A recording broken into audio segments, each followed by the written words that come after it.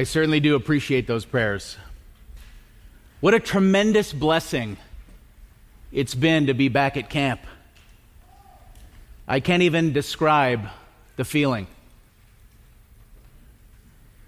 I did notice, though, that some of the hugs were a little longer lasting, a little tighter squeezing. So much emotion. Some of you that haven't seen in years, some since longer than the last time we had in-person camp. And I have every confidence that this week will be a week of revival. But as I was reflecting on what the Lord was laying on my heart and giving some thought to maybe the time leading up to camp, I had to ask myself the question, am I sleeping? Are you sleeping? Let's pray.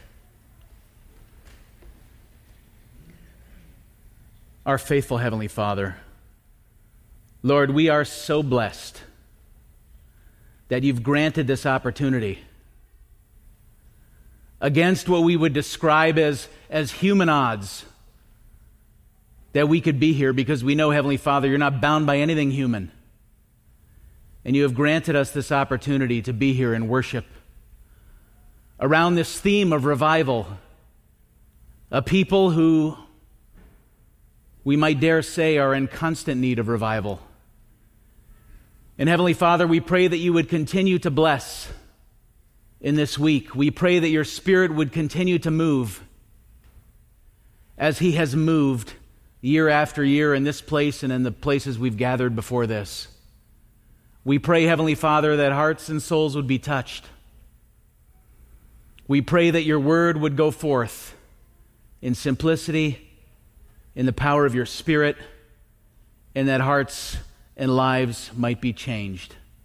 This we pray humbly in Jesus' name. Amen.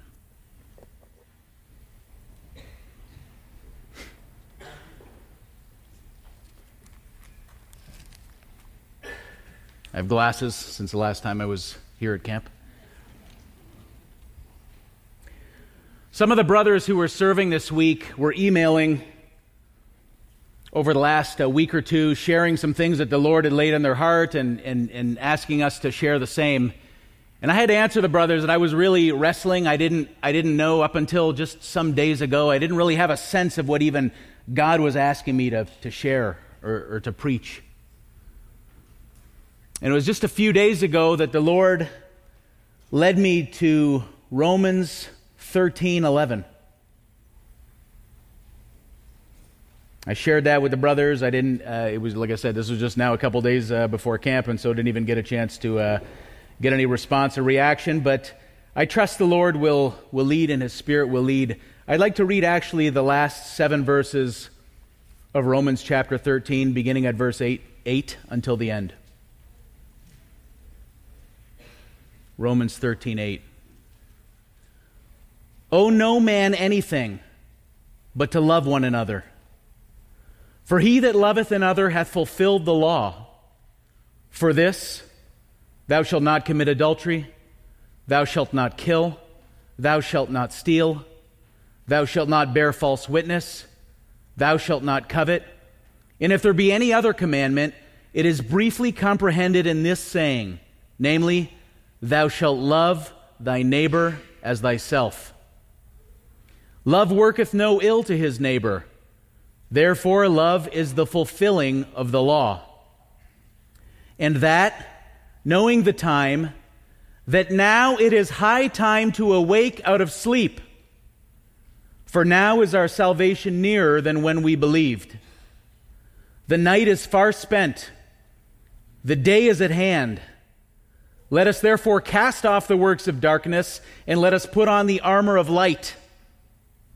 Let us walk honestly as in the day, not in rioting and drunkenness, not in chambering and wantonness, not in strife and envying. But put ye on the Lord Jesus Christ, and make not provision for the flesh to fulfill the lusts thereof. As I reflected on this particular scripture and the call that it's high time to awake out of sleep, I had to reflect on my own life as only each one of us could. I had to do some introspection. I had to look within and see, what does that mean? What is the Lord saying to me? It's high time to awake out of sleep. What does it mean to sleep? In a physical sense, sleep is taking of rest. I'm sure many, particularly the little ones, had a nap this afternoon. Otherwise, we wouldn't make it through the rest of the day. Maybe some of the older ones as well.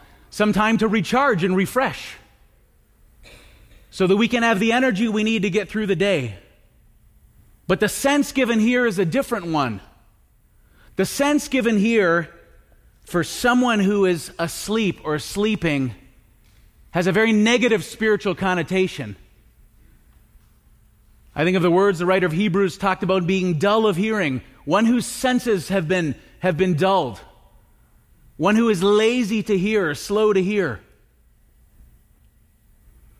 one who has removed themselves from the Word of God, one who has exposed him or herself to the elements of the world, one who has put themselves, in fact, in a position of great danger to be asleep. In this sense, being asleep means you're going to miss something. You're not connected. You're not with the program. You are asleep at a time you should be awake. And I found it interesting that this particular verse in verse 11 is flowing from some of the prior verses that we started reading from.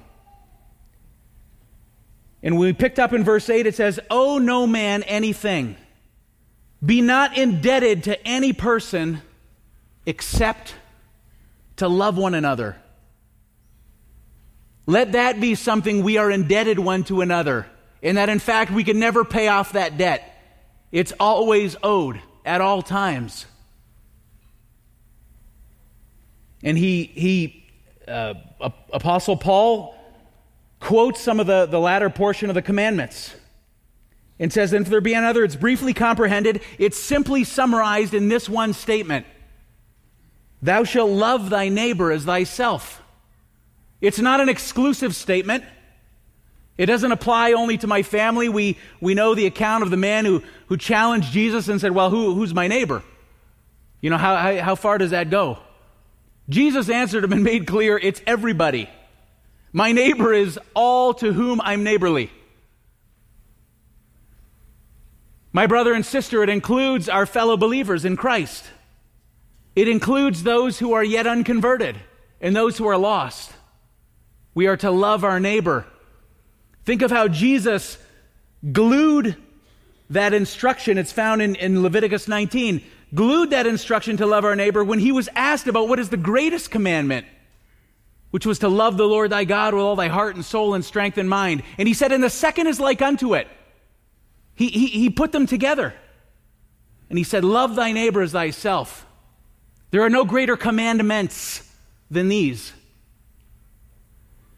And so we see the level that Christ himself put the command to love one another, to love our neighbor.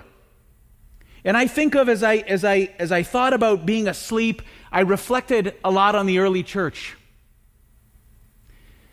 And I look at how they modeled love when we can read in the early chapters of Acts how they were together. They were daily together in prayers and breaking of bread. They were eating together. They were praying together, spending time together. It says, in fact, that they had their stuff common among them. No one said anything that he had was his own. Can you imagine? Think about that for a minute if you're describing something of yours, that you don't describe it as yours. The house I'm living in, the car I'm driving, the clothes I'm wearing. We don't even talk like that. We talk about my stuff. It's the stuff I earned and I purchased myself. It's mine. But they had a completely different mindset in the early church, that they wouldn't say that their stuff was theirs. And in fact, we see the pattern of they were bringing their things, selling them, and giving the proceeds such that it can be distributed to those who had need. That meant that my stuff was your stuff. If you needed it, it was yours, no question. How would you feel if someone came to your house tomorrow and said, I'm here for my stuff? I need it. You'd probably call the police. Who are you? Where are you going? And certainly that was modeled among the believers. And it's not a surprise because Jesus Christ himself gave very powerful teaching about love. And in fact, he identified love for one another among the believers as the identifying mark that we are the disciples of Jesus Christ. He said it's by your love for one another that all men shall know who you are. Am I asleep in my love for the brotherhood? Am I asleep in my love for my brother and sister? Can the world immediately identify me as a Christian by how much love I have for my brother and sister? Or am I spiritually asleep? Am I selfish? Am I looking out for me? Am I only concerned with what feels good and what's right for me and what provides me comfort? What's for my benefit? What is it that I need? When the Bible gives completely opposite teaching. It says, look not on my own things, but every man on the things of others. How about how we interact with one another, maybe when we have a different view? When someone's not exactly as I am, do I avoid them? Do I put my brother or sister down? Do I criticize them? Do I belittle them? Do I talk about them in front of other brothers and sisters and say, would you believe this? Or am I obedient to the scripture that says I am to esteem my brother or sister above myself, in honor, preferring them? That is the identifying mark of being with Christ, of being Christ's. And if this does not identify me, I am asleep spiritually. I am spiritually asleep. The command to love extends to all, our neighbor. One thing that is very obvious in the focus and in the determination of the early church is to spread the word of God, is to bring souls to Jesus Christ, is to point them to the truth and to the word. Is this my daily occupation? Is all I think about each day how I'm going to bring the lost to Christ, how I'm going to point them to the truth of his word, how I'm going to share the truth with them, share the gospel with them? Or am I way too busy with my own stuff? Well, I pray for them. I pray for them, especially my loved ones. But am I like the early church, investing my time, that my whole purpose and focus is to bring souls to Christ? That is what we see modeled in the early church. Am I asleep? Am I completely off track? Is my focus all wrong? That I'm so focused on self, serving self, satisfying self, pleasing self, that my mission is put to the side? Bringing souls to Christ is our mission. It's the mission of the church. It's the Great Commission. It's our Father's business. It's the work of the kingdom. Am I minded toward the things of the kingdom? Or am I building up my kingdom here? Am I focused on this kingdom that the Bible says is going to burn and rust and be eaten by moths? Am I asleep? Love works no ill. It seeks no harm, no damage to a neighbor. It in fact seeks to avoid the same. Love is the fulfilling of the law. So fulfill the law of Christ. Bear burdens, loving one another.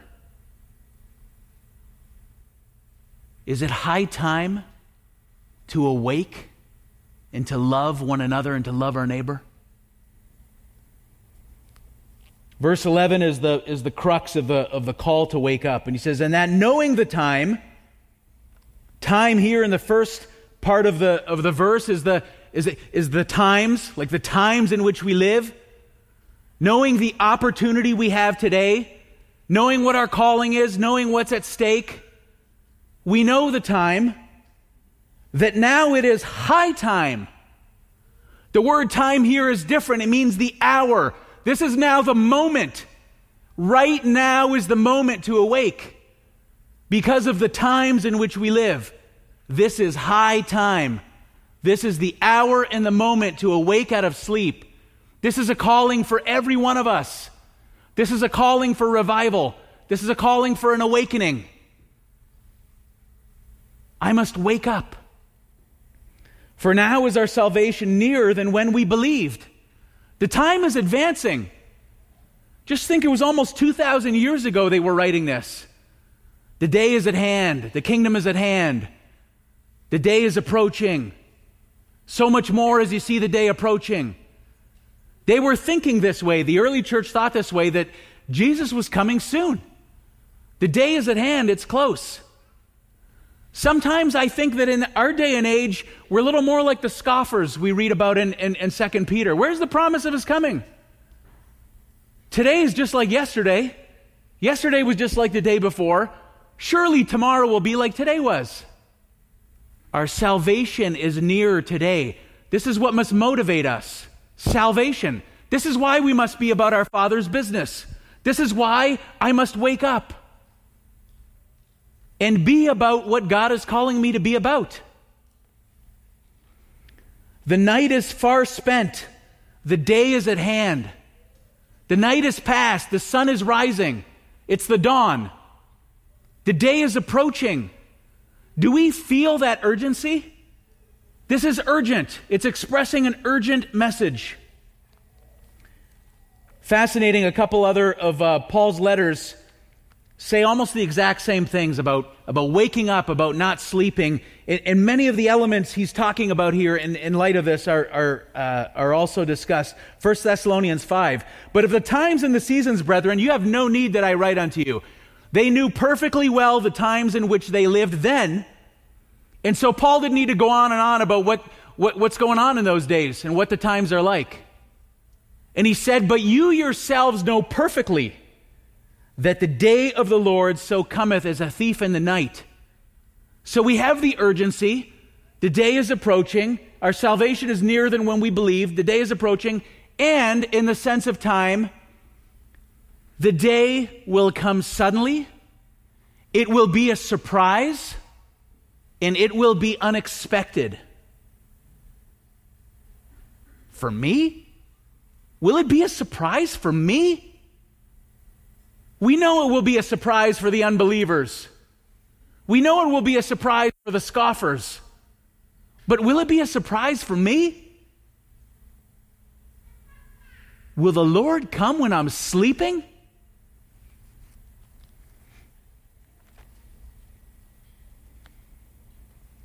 He says, he's now giving some instructions. And the terminology Paul uses here is very similar terminology that he uses in many of his other letters. He uses the term to cast off or put off, like to throw off a garment, and to put on, to clothe ourselves with something. He uses that throughout his letters. And of course, all of us can understand that when a soul comes to Christ, we put off the works of the flesh. We mortify the deeds of the flesh. We put off our sinful nature, and we put on Christ. But yet the Apostle Paul continues to repeat this message, to put off, to cast off, and to put on, and to clothe ourselves with, to believers. And the sense is a present, continuing command. He's saying, keep putting off and keep putting on. And we can understand that, can we not, my brother and sister? when we read the scripture that talks about the sin that does so easily beset us. It so easily comes on us. We must continue to cast off, to put off, to continue to crucify the flesh with its affections and lusts, to continue to mortify the deeds of the flesh and its works. And we must continue to put on Christ and his character and the bowels of mercies and all the other things that are commanded in Scripture to put on. So he commands here, let us therefore cast off the works of darkness and let us put on the armor of light. He's also introducing this idea of darkness and light. And he does almost in every other place in Scripture where the Apostle Paul writes about not sleeping and about waking up. Same passage in 1 Thessalonians 5. He says, after he says, you know yourselves perfectly that the day of the Lord so cometh as a thief in the night. And he says, but ye, brethren, are not in darkness that that day should overtake you as a thief. The children of God are not to be in darkness, are not to be surprised, caught off guard, that the day of the Lord comes as a thief, like others will. He says, ye are all the children of light and the children of the day. We are not of the night, nor of darkness. Therefore, let us not sleep as do others, but let us watch. The term here, watch, means to keep vigil, to stay awake for the purpose of watching and being on guard. Let us not sleep as do others, but let us watch and be sober. Practice self-control, self-discipline. This is work and effort. I cannot float through life. I cannot sleep my way through the Christian faith and expect I'm going to be okay at the end. I'm going to struggle. I'm going to toil in sin if I fall asleep and if I don't keep watch. He goes on talking about armor. Again, we see that also in Romans, where we read in verse 12, put on the armor of light. 1 Thessalonians 5, he goes on to say, they that are asleep, sleep in the night, and they that be drunken are drunk in the night. But let us who are of the day be sober, putting on the breastplate of faith and love, and for a helmet the hope of salvation. We know he writes the same in Ephesians. Actually, very similar teachings in Ephesians. He says, he's talking about the works of the flesh in the first verses, and he says, be not ye therefore partakers with them, for ye were sometimes darkness. In the past, my brother and sister, we walked in darkness. We walked in those deeds. We satisfied the lust of the flesh. He said, ye were sometimes darkness, but now are ye light in the Lord. Walk as children of light. And have no fellowship with the unfruitful works of darkness, but rather reprove them. Would we look at some of these examples of these works of darkness? They're horrific. And we think, let them not be once named among those who call themselves by the name of Christ. Let it not be even mentioned. Rioting and drunkenness. Rioting is like carousing and partying. Chambering, sexual immorality, wantonness, lust, and filth of the flesh, strife and envying. God forbid that any of those works of darkness should be named in association with the followers of Jesus Christ. But am I asleep?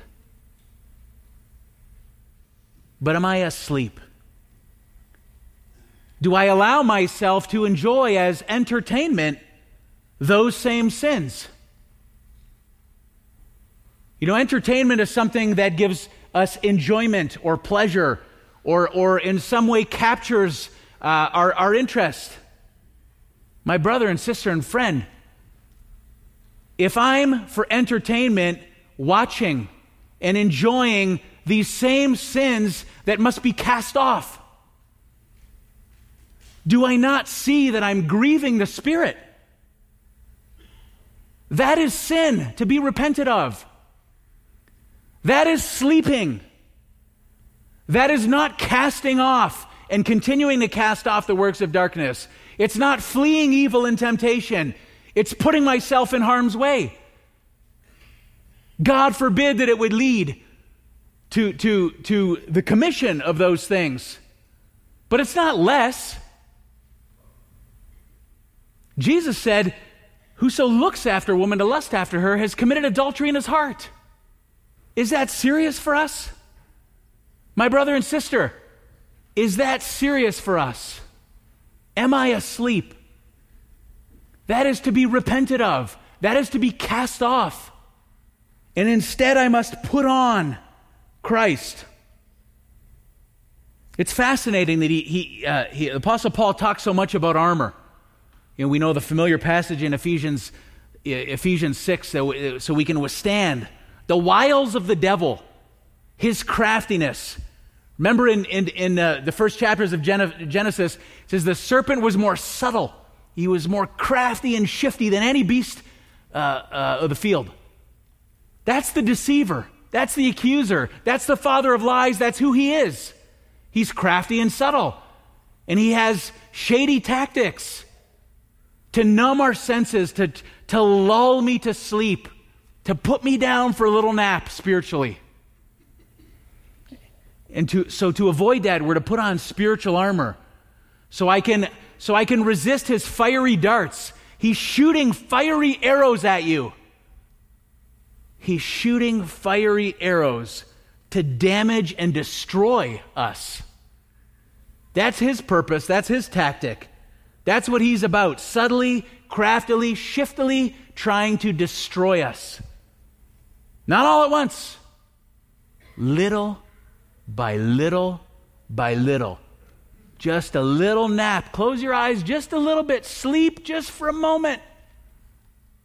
You can wake up a couple hours later. That's how he works. He wants to destroy you. Destroy you. Instead, we're to put on the Lord Jesus Christ.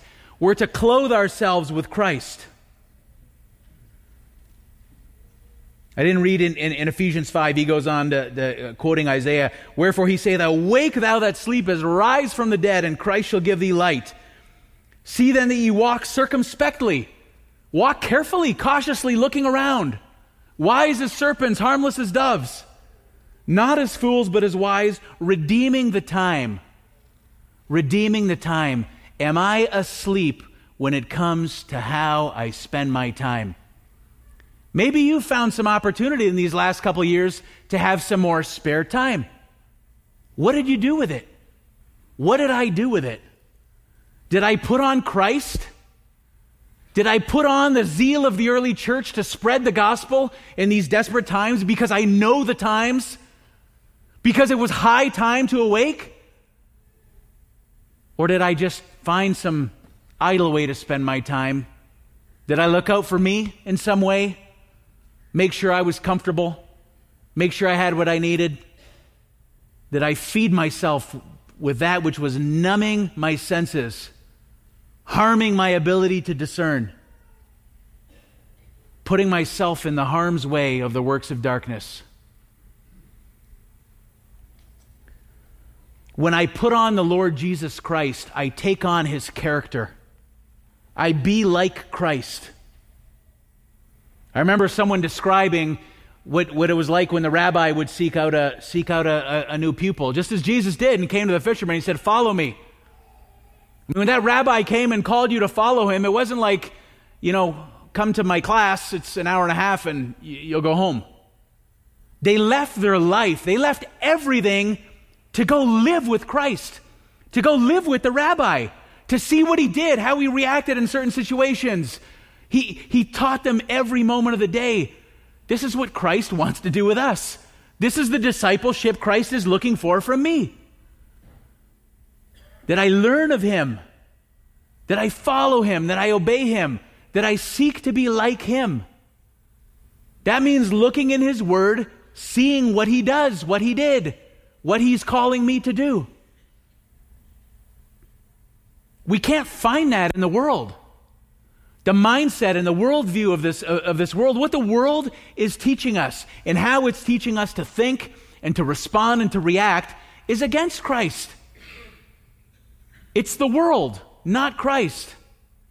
And yes, we're in the world. Jesus prayed not that we should be taken out, but that we should be kept from evil. He wants us to be about the business of bringing souls to Him. He wants us to have that zeal, the martyr spirit, that I would give my life to serve Him. Not the risk of physical death could stop me from fulfilling the calling that He's given me. Am I asleep? Make not provision for the flesh. Give no space. Give no room. In no way enable the flesh. But we're to put on the Lord Jesus Christ.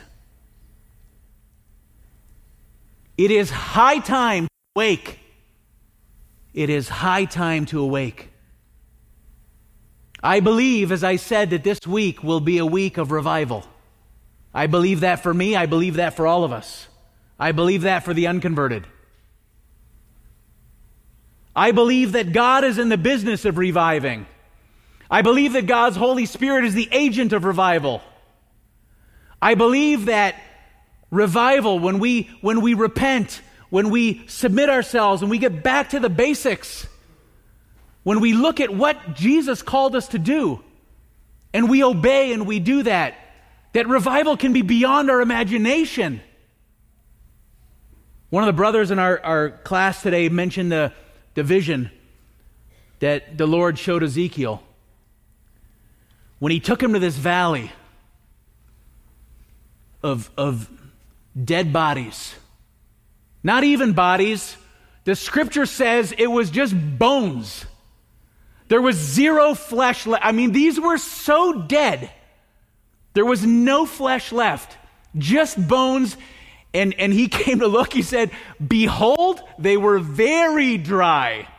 I mean, the bones were all but crumbled into powder. Dead. The Lord asked him, can these bones live? It's not a human with human thinking that would think those dead, dry bones could live. But He said, thou knowest.